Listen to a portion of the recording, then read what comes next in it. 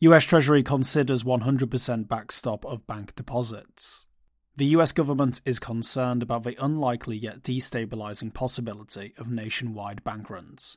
The Federal Reserve and Treasury already bailed out 2 banks last week, including the second largest bank failure in the country's history, Silicon Valley Bank. Now the US Treasury is considering a backstop of all bank deposits nationwide. The Federal Reserve has introduced a new bank term funding program with up to $2 trillion in extra liquidity.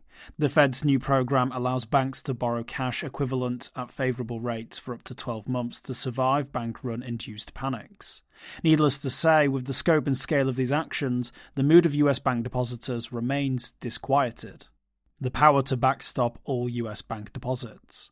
The Treasury Department is looking at ways to support smaller banks. Bloomberg reported that staff at the Treasury are considering an unprecedented guarantee of all US bank deposits, including account balances exceeding the Federal Deposit Insurance Corporation's $250,000 insurance limit. The guarantee could, if approved, cover deposits at US banks of all sizes, including regional and community banks. Treasury Secretary Janet Yellen said the Treasury could cover deposits if bank runs were to pose a contagion risk, but she hasn't yet made that commitment. During a speech she gave at an American Bankers Association event, Yellen further clarified that she didn't intend to favour, quote, specific banks or classes of banks, end quote.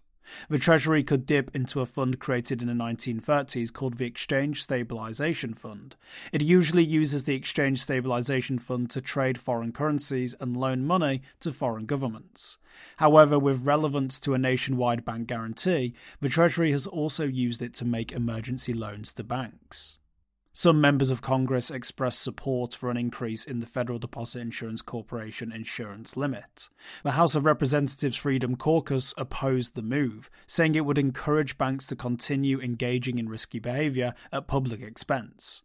Regardless, the Treasury is studying legal avenues that could bypass Congress altogether on such an initiative. It's looking for the fastest path to establish an emergency guarantee facility in order to support banks facing bank runs that could harm their ability to fulfill withdrawal requests. The mid-sized Bank Coalition of America requested the move, citing a potential financial crisis. They asked regulators to lift the Federal Deposit Insurance Corporation's current $250,000 cap on deposit insurance. Major banks collapsed this month.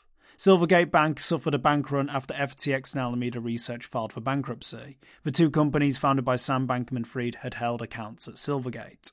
Another large bank, Silicon Valley Bank, also suffered a $42 billion bank run fueled by social media rumours.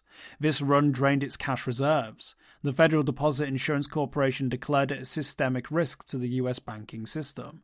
It backstopped all deposits in full, even accounts holding more than $250,000. The Federal Deposit Insurance Corporation also backstopped another failed bank this month, Signature Bank.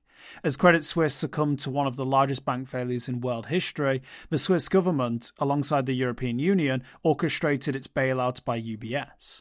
Many banks are teetering on the brink of bankruptcy this month. Publicly traded bank stocks see steep drops in price. Smaller banks also saw an upswing in withdrawals, sparking fears that the Federal Deposit Insurance Corporation would ignore runs on small banks in favour of giant, systemically important banks. For more informed news, follow us on Twitter, Instagram and Google News, or subscribe to our YouTube channel.